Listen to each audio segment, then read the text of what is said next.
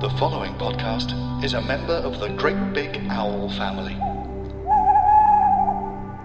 Hello and welcome to This Is Your Laugh, the podcast that interviews well-known female stand-ups and comedy actors about what comedy has taught them about life. This podcast is brought to you by Comedy 50/50, and we're your hosts, Roxy and Alice.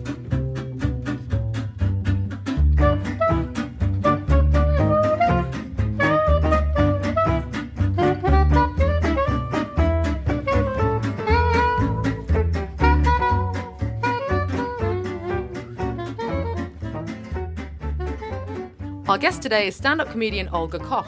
Originally hailing from Russia, she moved to Surrey at the age of 13, where she attended the American International School in England. As an improviser, she trained at the Upright Citizens Brigade, which has produced the likes of Amy Poehler, and where the hit sitcom Broad City was originally conceived and developed. In 2018, she was nominated for Best Newcomer at the Edinburgh Comedy Awards for her debut hour, Fight, which later transferred to London's Soho Theatre and details the ludicrously true story of her dad's journey from being Russia's Deputy Prime Minister to game show host to living in exile in Germany since being mysteriously stopped at Moscow airport a few years ago.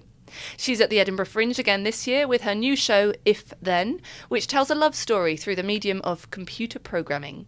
Olga's appeared on The Now Show, Mock the Week, and Please Like, and has written for Newsjack and BBC Three's A Quickie in the Office. Olga Koch, welcome to the show. I have never fancied myself more. Yes, that is the intention. Wow.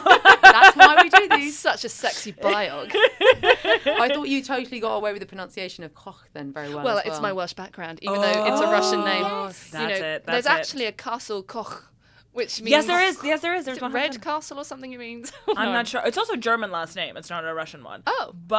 And it means cook in Germany. It's like one of the most common German last names. So I have a very common Russian name and a very common German last name. So being like Pierre Gonzalez would be. Oh, wow. So So no German heritage. I have German Oh, heritage. you do? yeah. Okay, right. That's more understandable. But like the same way that like Italian people in America are like, we're Italian. yes, But okay.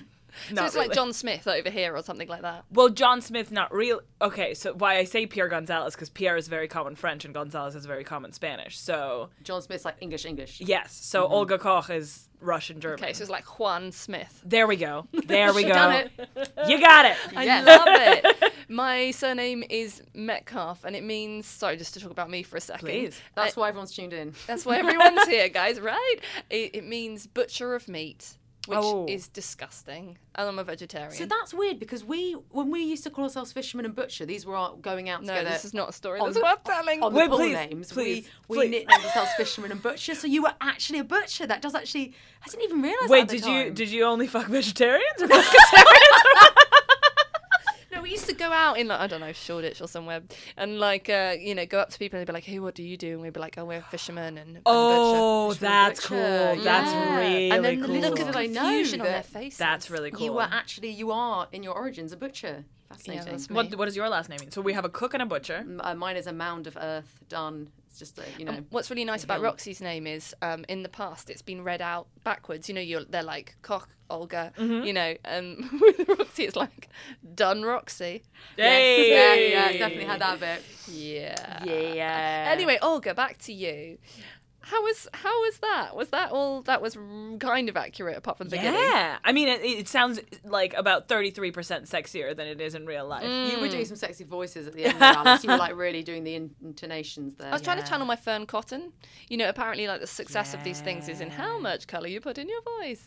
She does it a lot better than that. Very NPR. very I forced. love it. Oh, thank you. Thanks, God, very I much. think I was just going very, very fast. I realised how much we had to get through. I mean, it's a long biog you've got there it is very for long. such a short life, really, so far. I mean, mostly the reason why that biog is so long is because of your dad, and also your amazing achievements. Because but- of your dad. Boom. Are there sound effects on this podcast? we can add one in. Yeah. But that's interesting because you mentioned about the dad then. So when you wrote that show, was there any sense of going, am I allowed to tell this story? Did you check it with your family or did you just go for it? And then how did they sort of take it? So, okay, I don't condone this. I don't recommend this. I don't think this works with everybody. It's just that my father wrote a 4-page part economics book, part family biography that included all of our family, including like our family photos. And at no point did he ask us if that was okay. So I felt like A, I had ammo if he ever said, "Oh, what are you doing?"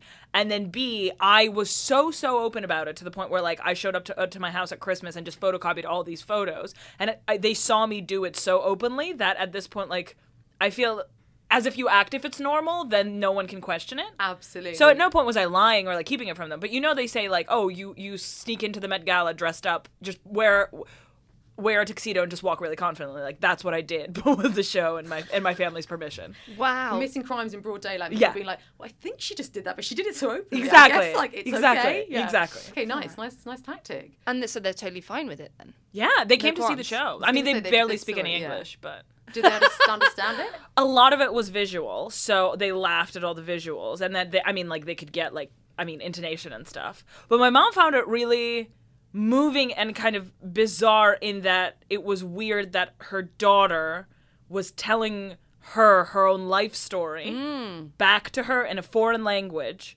about a time when her daughter wasn't even alive. Yeah. Like I can imagine that's just so surreal. Oh, completely. And Right? through your lens of how you understand it as well, which is Exactly. probably quite insightful for her.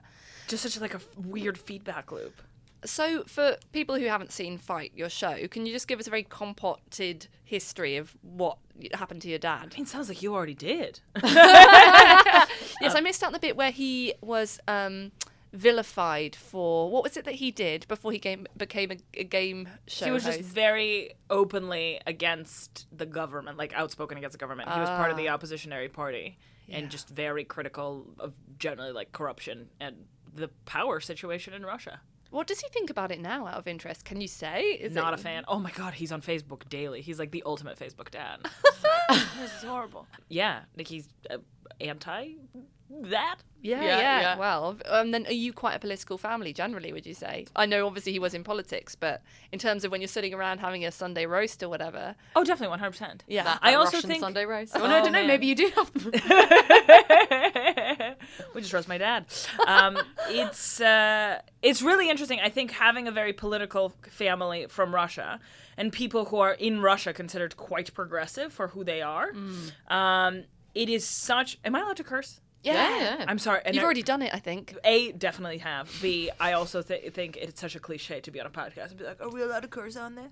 It's great you did Sorry, it. It worked. It was great. I'm a horrible cliche. But I think it's such a clusterfuck to see. There's basically a joke in my show. I'm really glad that it was Clusterfuck that came out. 'Cause Yeah. It's like, you bothered to check it, so it's a good one. So a clusterfuck. So, a clusterfuck. I am making a point, I promise. There was a joke in my show about how different doesn't mean good and how there's so many false dichotomies and false binaries in the world, how like there is a good and a bad. In reality, there's so many different flavors of bad that like not the Stasi came after the Nazis and they're both pretty bad. But like their Stasi officers would put Nazi officers in prison, so that is insane. So every time I give a blowjob, I say this is going to change your life, and then I bite their dick off. Which is technically true. So I think having my parents seem progressive in the landscape of Russia, and then turning and being like, oh, but my dad is also a Trump supporter, is just such a clusterfuck where he's like, I kind of agree with him in that Putin is bad, but I also fundamentally disagree with him that Trump is good. And it's just so interesting to see that, like, oh, there aren't just two viewpoints. Sure. Well, you said something actually in an interview where you talked about when you moved to the UK, suddenly thinking you were quite liberal and then realising how conservative in comparison you were. Oh my God. Have you read an interview with me? Well, this was like a quote in one of the, I don't know, one of your Yes, she Edinburgh has. interviews. Yes, exactly. There we go. Thank you so much. And yeah. I'm also sorry. So what were the ways then, was it sort of like pop culture? What your general viewpoints that you found you suddenly were encountering much more liberal ones among your schoolmates and stuff? Well, I thought, like, living in Russia, it was, like, progressive of me to be tolerant to gay people. Key operative word being tolerant. And then you come and you're like, oh, that's actually quite regressive to be like, it's okay. You guys can hold hands. Do you know what I mean? But I was also like 13 and 14, and I was just a dumb idiot who just repeated everything my parents said. But acknowledging the fact that for my parents coming out, living into their mid-30s in the communist society, for them being tolerant to gay people was like a huge deal in all in itself. Yeah. And even with my mom now, she's in her 60s, and like seeing how she was towards them in their 40s, and then my best friend is gay and I live with him, and how she's like warmed up to him, and how like banal it is, like once you personify and like humanize a concept, you're so much more open to it, and my mom's just like completely okay with it now. Yeah, maybe it's interesting though, because actually that same viewpoint could be considered to be more liberal if you're in a society where it's not allowed than it would be to be like celebrating gay people in this country, because it's so, it's such a liberal country to mainly live in. So actually there is that argument to say. Yeah, context. There we go, yeah. Olga, when did you first know that you wanted to be a comedian? It's really interesting because I think it is connected to having the culture shock of realizing that I wasn't actually in the right in a lot of things that I thought. And moving at 13, 14 to a more Western society, my mind had to be changed very fast about a lot of things. And the way that it was changed was through comedy. So I remember like binging on 30 Rock and just being like, okay, well, this is how I'm meant to think. Like watching The Office and all these kind of bits and pieces. And I realized that because I was such an arrogant teenager, if someone condescendingly was like, no, this is the way to think, I would just be immediately defensive. So the only way to genuinely change my mind was through poking fun of me, right? Like, if you were made fun of me, or I saw an episode of a sitcom that like would poke fun at the views that I had, I'd just be like so ashamed, and I'd be like, maybe I am wrong, right? So knowing the power of comedy, knowing that comedy changed my mind on so many things, I feel that's the only way to change people's minds. So going back to computer sciences, so you didn't set out to be a comedian and then decide to get training as a backup in another field, as it were, or you did? I think part of it was that one of the things, so I talk in my show now about how it's such a mind fuck. This time it's a mind fuck to be a woman in computers. A woman in Russia, just because in some ways it is quite like backwards in that like women are pressured to look a certain way, and like women's rights are awful. But in other ways, like abortions are readily available and have been since like the Soviet Union, and at no point like that's not something that's anyone is questioning. And another way it is that technical professions have never been gendered to me. From a young age, both my grandmothers were engineers, so it was, wow. And my mom was an economics major. Like at no point did I think that girls couldn't do computer science, and I was pretty good at math and high school, and I was like, well, this is logical. And also, I don't think my parents would have paid for a degree that was like arts. Okay, right, yeah. So you were doing stand-up while you were doing your computer science training, or you waited to do all of the improv and stand-up till you left? I only started doing stand-up in the UK when I moved for a job here. In university, I was doing a lot of sketch. So I was doing loads and loads and loads of sketch. I wrote for my university sketch team. And then I moved here. I was like, I'm going to continue doing sketch, but I don't really know anyone here. So I'm going to start doing stand-up to start a sketch team. And then I started doing stand-up, and I was like, I'm never sharing the spotlight again. Thank you very much. Why? What is it? What's that feeling that you get from just being up there on your own that you don't get when you're in a team of people?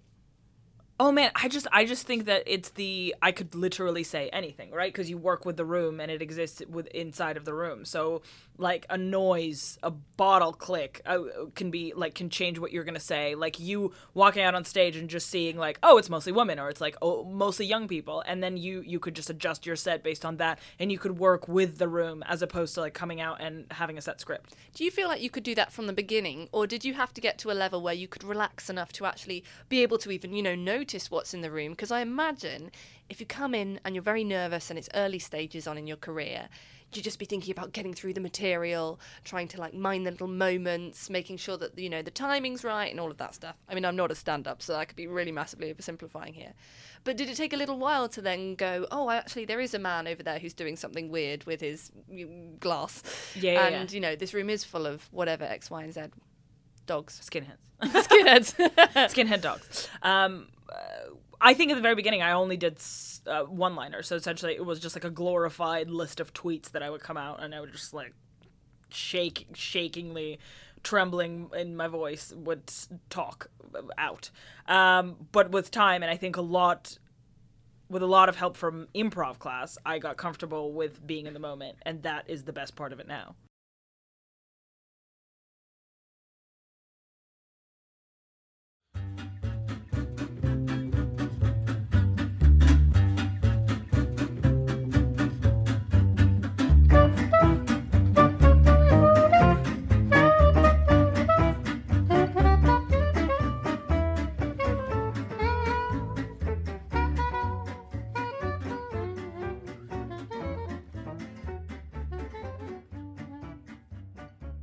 I'm interested in terms of your Edinburgh show then. So how much were you say not having it scripted, but presumably large chunks of it are scripted. So how much are you changing when you go out on the night and you're seeing who's there?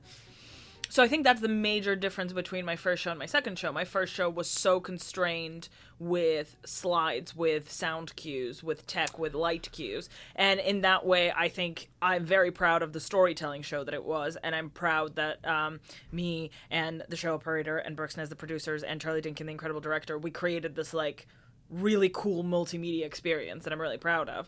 But with this show, this coming up, it's so, like, bare bones. I'm doing it at Monkey Barrel, which is like a dream venue, but it's so stand up that I'm so, like, I find it thrilling that I could move 2 pieces around and no one will know. Yes. Yeah. Or, like, if someone does a weird laugh or, like, doesn't laugh or, like, does a laugh but with a noise, I know I can have, like, a topper in the back of my head that I'm like, maybe I'll pull this one out, which is so exciting. Like, I'm so excited about doing the show just because it's so stand-up-y. Yeah, so tell us a bit about it. From what I understand from the blurb, it's a love story told through the medium of computer programming. Is that right? Yes.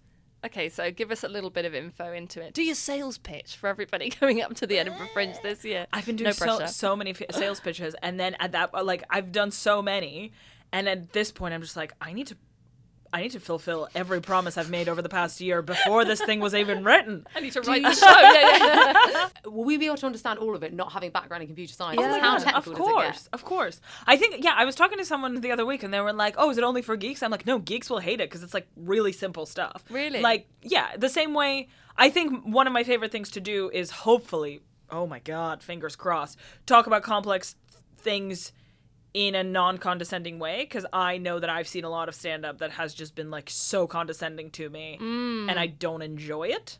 And so that's, like, my goal, but also, if you're, like, a Russian history major, you would have probably not really liked the show, because you'd be like, I know all this. Sure. Do you know what I mean? So it's not geared towards, like, brainiacs. No, but I love that we're going to learn something about computer programming or computer science. Is it similar, computer science and computer programming? It's all the same. Right. There's such, like, a myth of male genius around the whole thing. Like, it's not difficult. And also, like, all of us code in daily life. Like, I just think that it's so... Really? How did I code today? Or what have I done? I mean, literally, like, you've used an app. Oh, right. And that's coding. I mean, essentially. Huh. Like, you giving something instructions. Like, that's literally coding. Because it builds algorithms, or... I mean, yeah, I just like... don't understand it. I think, I had that same approach, but at the end of the day, it's like just learning a new language. It's not hard, and She says as someone that's bilingual, and we are not. It's so easy, guys. All of us do it all the time. I'm sorry. I will take that. I have coded today. I've changed my settings on my Google Calendar to stop my notifications. Yes, you have. Like, scheduling an email to go out on a certain time. Like, that's literally coding. That's so that, interesting. yes. What do you think is the future, then, of... Just briefly, from your background and your knowledge about where these things can go, do you think that we're looking at very different mediums in the future in terms of our entertainment, then? That's using all that technology. Yes. Oh my God, I could talk about this forever. So, first of all, hate it when people are like, it's us versus the machines. It's not, again, a false dichotomy, a false binary. Hate it. Why? Because the machines are created by us. It's all just us. It's us against us. There's no uprising of anybody who's going to come against us. That's not what to be scared of. What you should be scared of is artificial intelligence. And why? Not because they're going to take over, but because I was sitting with a person who works in AI, and he, with just, like, glimmer in his eyes, was talking about how, imagine listening to a song, and the song wasn't written by anybody, but it was created by an algorithm that knows every song you've ever heard, that knows how many times you've played it, that knows which part of the song that you liked, what chord progressions, what frequencies, what notes, what voices. And so it created a song so perfect for you that no one in the whole world could write it because it is made for you and only you. And when I heard that, I got terrified. But when he was saying it, he was like, but why would I ever want to listen to any approximation of what I like when something can create something that I like, right? And that could be with movies, that could be with, cartoons, TV shows, books, whatever, because that is catered towards your specific preferences. And I think the thing to be scared of is that some people are genuinely thrilled by that idea and others are absolutely terrified because that's kind of like the death of creativity. Well, I suppose all your experience of those mediums becomes really subjective, and then you don't have talking points. And then I suppose if you're escalating that, maybe empathy goes because you can't relate to each other on the level of, that sounds like a person in the arts being panicked about being obsolete. My job. I'm losing my job. But yeah, and then I think I completely agree with you, but I also completely see where they're coming from. And I think it's a change of like context and like change of how you see things, because again, they like I mean, I don't like this particular person, but I think there's a lot of people in the AI community are like, people, we're going to live forever. Singularity, we're going to live forever. And you're like, but I don't want to live forever. All my friends are going to die. And they're like, okay, well, no. So first you say, I don't want to live forever. And they ask you, why don't you want to live forever? You say, all my friends are going to die. They're like, your friends are going to live forever too. Okay. My brain will be bad and my organs will decay. Well, we'll replace our organs and everything will be fine. Well, I'll be bored. What do you mean bored? Where it's going to be like an infinite like influx of information. So essentially like, I guess that's the difference, to be like, you're either going to be on board with this way of thinking of kind of like, let's fix all these things that you find inevitable or axiomatic. That's the thing to be scared of, that way of thinking, as opposed to robots uprising. Does that make sense? Well, yeah, definitely. So, I mean, it just feels like a weird I don't know one, if this like, has anything to do with comedy. No, but it doesn't matter. So It's just an interesting one, yeah. But presumably would a human still be the vehicle if they were then going to be the one creating the stand-up set? Or would it literally be a robot speaking the perfect stand-up set that's been designed to make everybody laugh so, perfectly I would aligned assume with their taste? everything would be... I mean, this utopia that we're talking about is just like a utopia or dystopia or whatever you want to call it. I mean, I suppose it's just like a life of consumption, isn't it?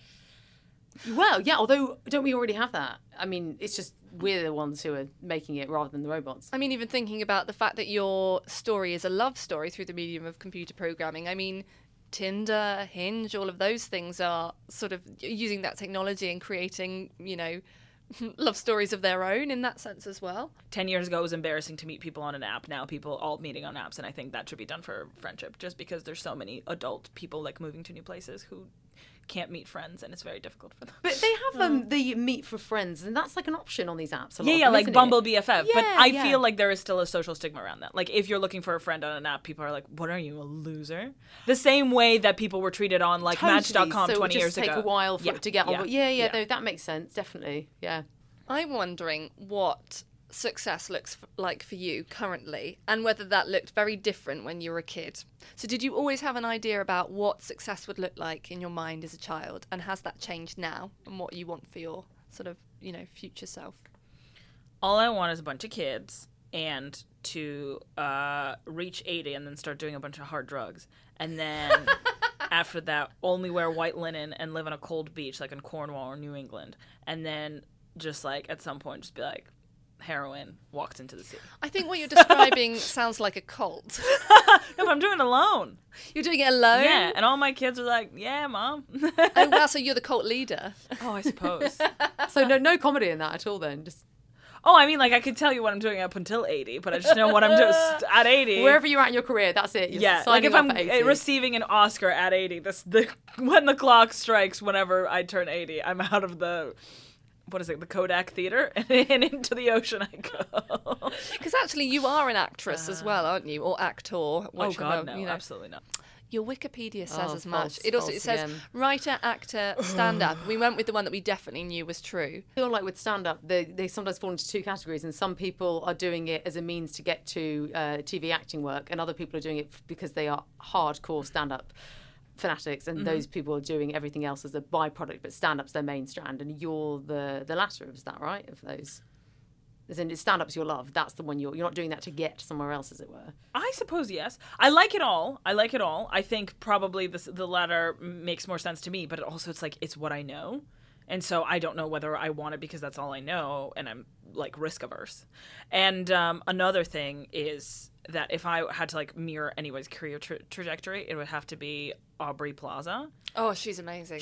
All she does is like batshit stuff. She was like, oh, Hallmark is making a Grumpy Cat movie. I want to be the voice of Grumpy Cat. So she called up the studio. She's like, I want to be the voice of Grumpy Cat. Oh my God. She's like in Chucky now. She does whatever the hell she wants, and that's what I want to do. I want to have like just enough fame clout to just be like, I want to do that. I want to fucking do that. Make it happen. Oh, that's absolutely amazing. Yeah, so it's like, she's great. It has absolutely nothing to do with like artistic integrity or just like nothing noble, nothing virtuous, just like something that sounds fun. Yeah, and also just even aside from work stuff, those are the sorts of people that can just be like, I think I want to watch that match at Wimbledon, and they'll just get tickets. They get stuff they want. Yeah.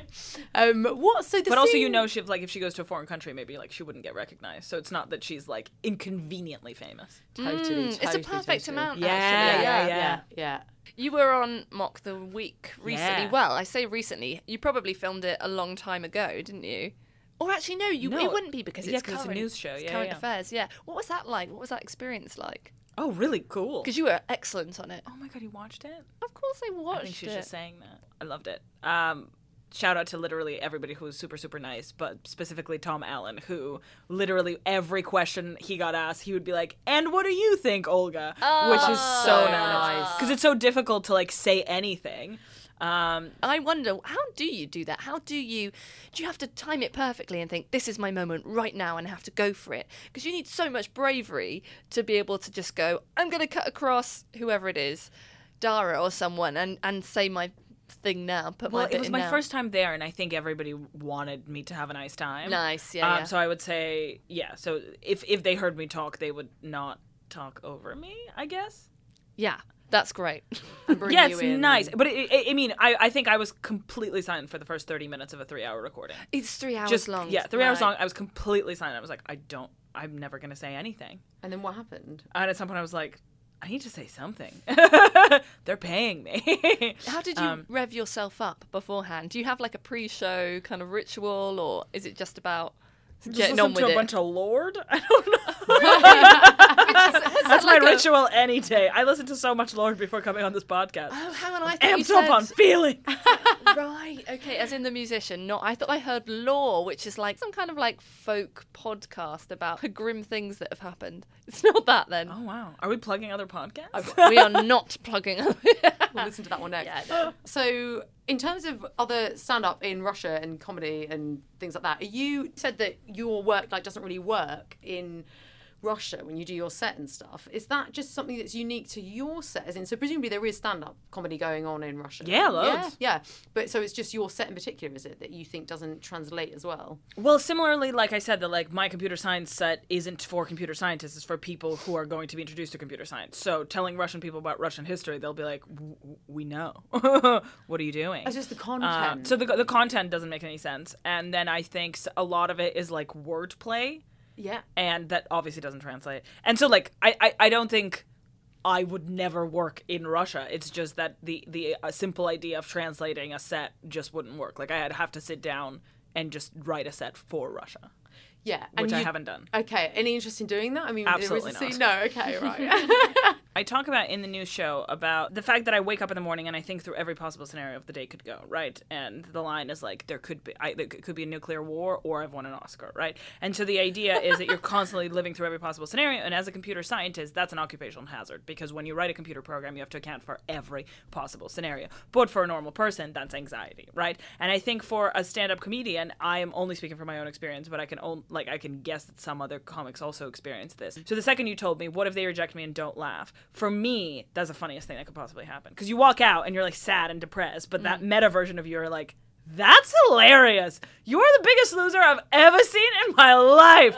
Oh my God, you spent 80 pounds to get to fucking Peterborough, and a bunch of people didn't give a shit what you were saying. What am I doing with my life? And that's how you kind of deal with that. Because you're like, that is the fucking funny thing that just happened. What are you eating, a sausage roll? You're fucking pathetic. Do you laugh when you trip over and sort of like humiliate yourself in general? All the time. It is the moment when you have something awful happen where you think, okay, at least this will make a really funny story. Exactly. I guess That's it's that exactly then, isn't it. Yeah. Oh my God, totally. Yeah. And what a nice way to be able to cope with it as well. / slightly sadistic, potentially. Or masochistic. There is totally a disconnect some days between the person you present and the person you feel. I think a lot of us carry that to greater or lesser extents, you know. But then having to do a show in the evening that you know is coming up, and you have an audience, I just can't imagine what that's like. I mean, hats off to you. Oh my God, people love saying it's brave. No, I love attention. But I also love myself to the point where I'm not even willing to pretend to be other people on stage or share the stage with anybody else. It's like, no, it's going to be me. It's going to be alone. And it's going to be me, and I'm not going to be pretending to be Is it a anybody else. heightened version of you, or is it literally you? Oh, I think it's me. Okay. And your friends and family think that? People who really know you? I think so. Yeah, for sure. Has it changed your relationship with your friends and family since you started doing stand-up? Like, my parents are like, oh, this is a cool hobby that you have. And so they're just like, that's literally like watching my brother's swim meet is like going to see me do a comedy show. Like, to them, it's just like one of the things that I do, so they don't take it seriously. And with my friends, I think my friends who are not comedians don't see me do stand-up that often. And the friends who are comedians have only ever known me as a comic. Yeah, that makes sense. Definitely. Also, in regards to the bravery thing, I need to say this. Again, I'm talking out of my ass, and I'm talking about my own specific experience. So, the blend that you need to be is incredibly delusional. Why? Because when nobody laughs, you have to still have the ego to, like, get you through the day. Do you hear the laugh in your head, though? Even if it's not there?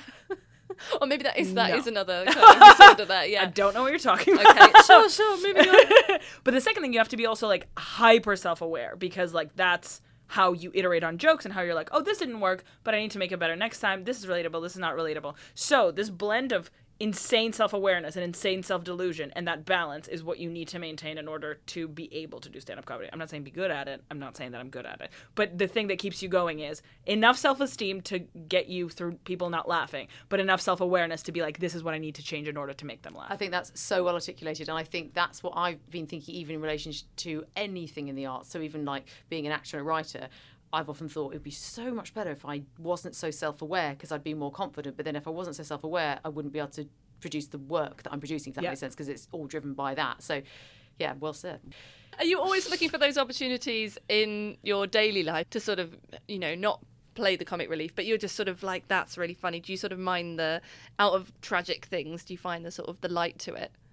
Yeah, definitely. Yeah, so it's not like, because some people have come on and they say, when I'm not doing stand-up or when I'm not doing comedy acting, I switch off and it's not necessarily there. But do you feel like you're on a lot of the time? I think I'm on all the time, which is exhausting to a lot of people. I feel like maybe I've lost a lot of friends who aren't comedians, who are just like, I can't be around her, she's constantly riffing. Is it not exhausting for you, though? This is like... Because if I spend even, 24 hours having to be on, I'm just exhausted. I just slump on the sofa and I become mute, yeah. Oh, it gives, like, a sense of purpose to me. Okay, like, I feel active guilt if I don't do it. Because I'm just like, this is who I am and I'm not playing my role in society. But you're off in your own home alone, you're off, right?